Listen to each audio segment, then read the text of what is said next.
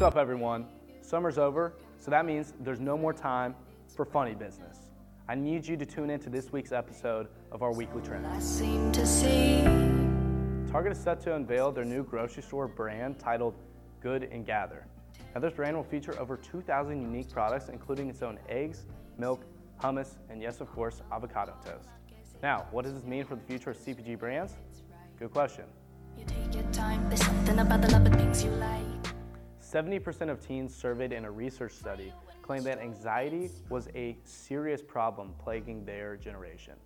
Now, the real question is how companies will respond to this. Clearly, anxiety and other mental issues are directly linked to productivity and much more in terms of employee performance.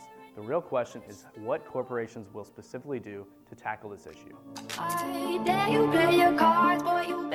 Four Loko, yes, the Four Loko, plans on launching their own spiked seltzer brand by the end of the year with 3 times as much alcohol per volume as the competition.